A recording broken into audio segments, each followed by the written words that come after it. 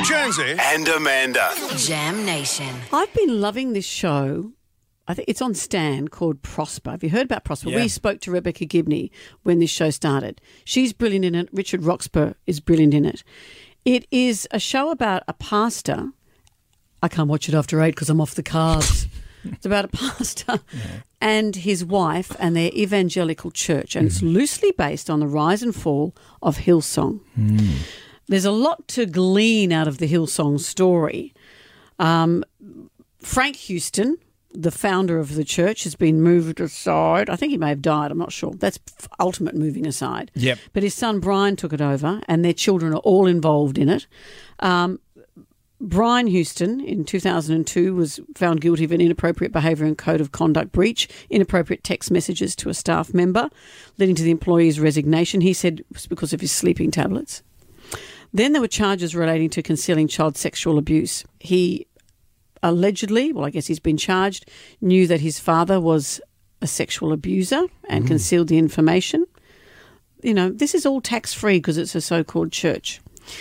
Also, other allegations of threatening other European pastors, etc., etc. Really? Threatening European pastors? Yeah, 2 former European pastors accused Brian Houston, the church's general manager, of sending threatening emails during a dispute over a transfer of church property and cash.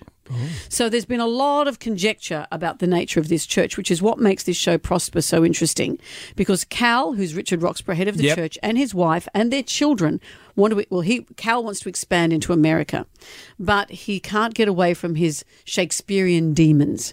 And there's video of him doing drugs, etc., etc. He has a crisis of conscience, and you wonder through this, as you do with other evangelicals, are they true believers or are they believers in the ego of the position they're in? I think they That's what start makes it off so with interesting. that. Like Jim Jones, famously from Jonestown, he started off and he was quite altruistic. Well, he was a humanitarian. And he was ahead of his time in America, where there was segregation and things like that. He was ahead of his time with getting black and white together, and he wanted people to not live in poverty. Then he said, let's expand into Jonestown in the Congo. Yeah, and how it got to that. And group poisoning. That is quite a thing. Well, interestingly, Brian Houston has been in the news again. What's he done now? Just last week.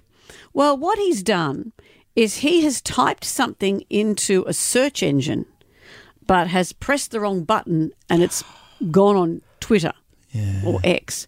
This is what he'd typed in: ladies and girls kissing. And that's gone public. Kissing what? That's all it says. So presumably he was trying to access that. Yeah. 16 minutes after 16 minutes of exposure, the post was deleted and another tweet replaced it saying, I think my Twitter may have been hacked. Oh, yeah, mine gets hacked all the time. That old thing. And then, of course, people have said, how did Brian get his account back so quickly? Why did the hacker only post 4 words and do nothing else? Did the hacker think they were entering something into a search bar, didn't know what they were doing because they're clueless about technology? So give him the benefit of the doubt, people. It's just research. It's just research, but I recommend Prosper. You find it on Stan. The cast are amazing. A very interesting story, as I say, based on this intriguing family.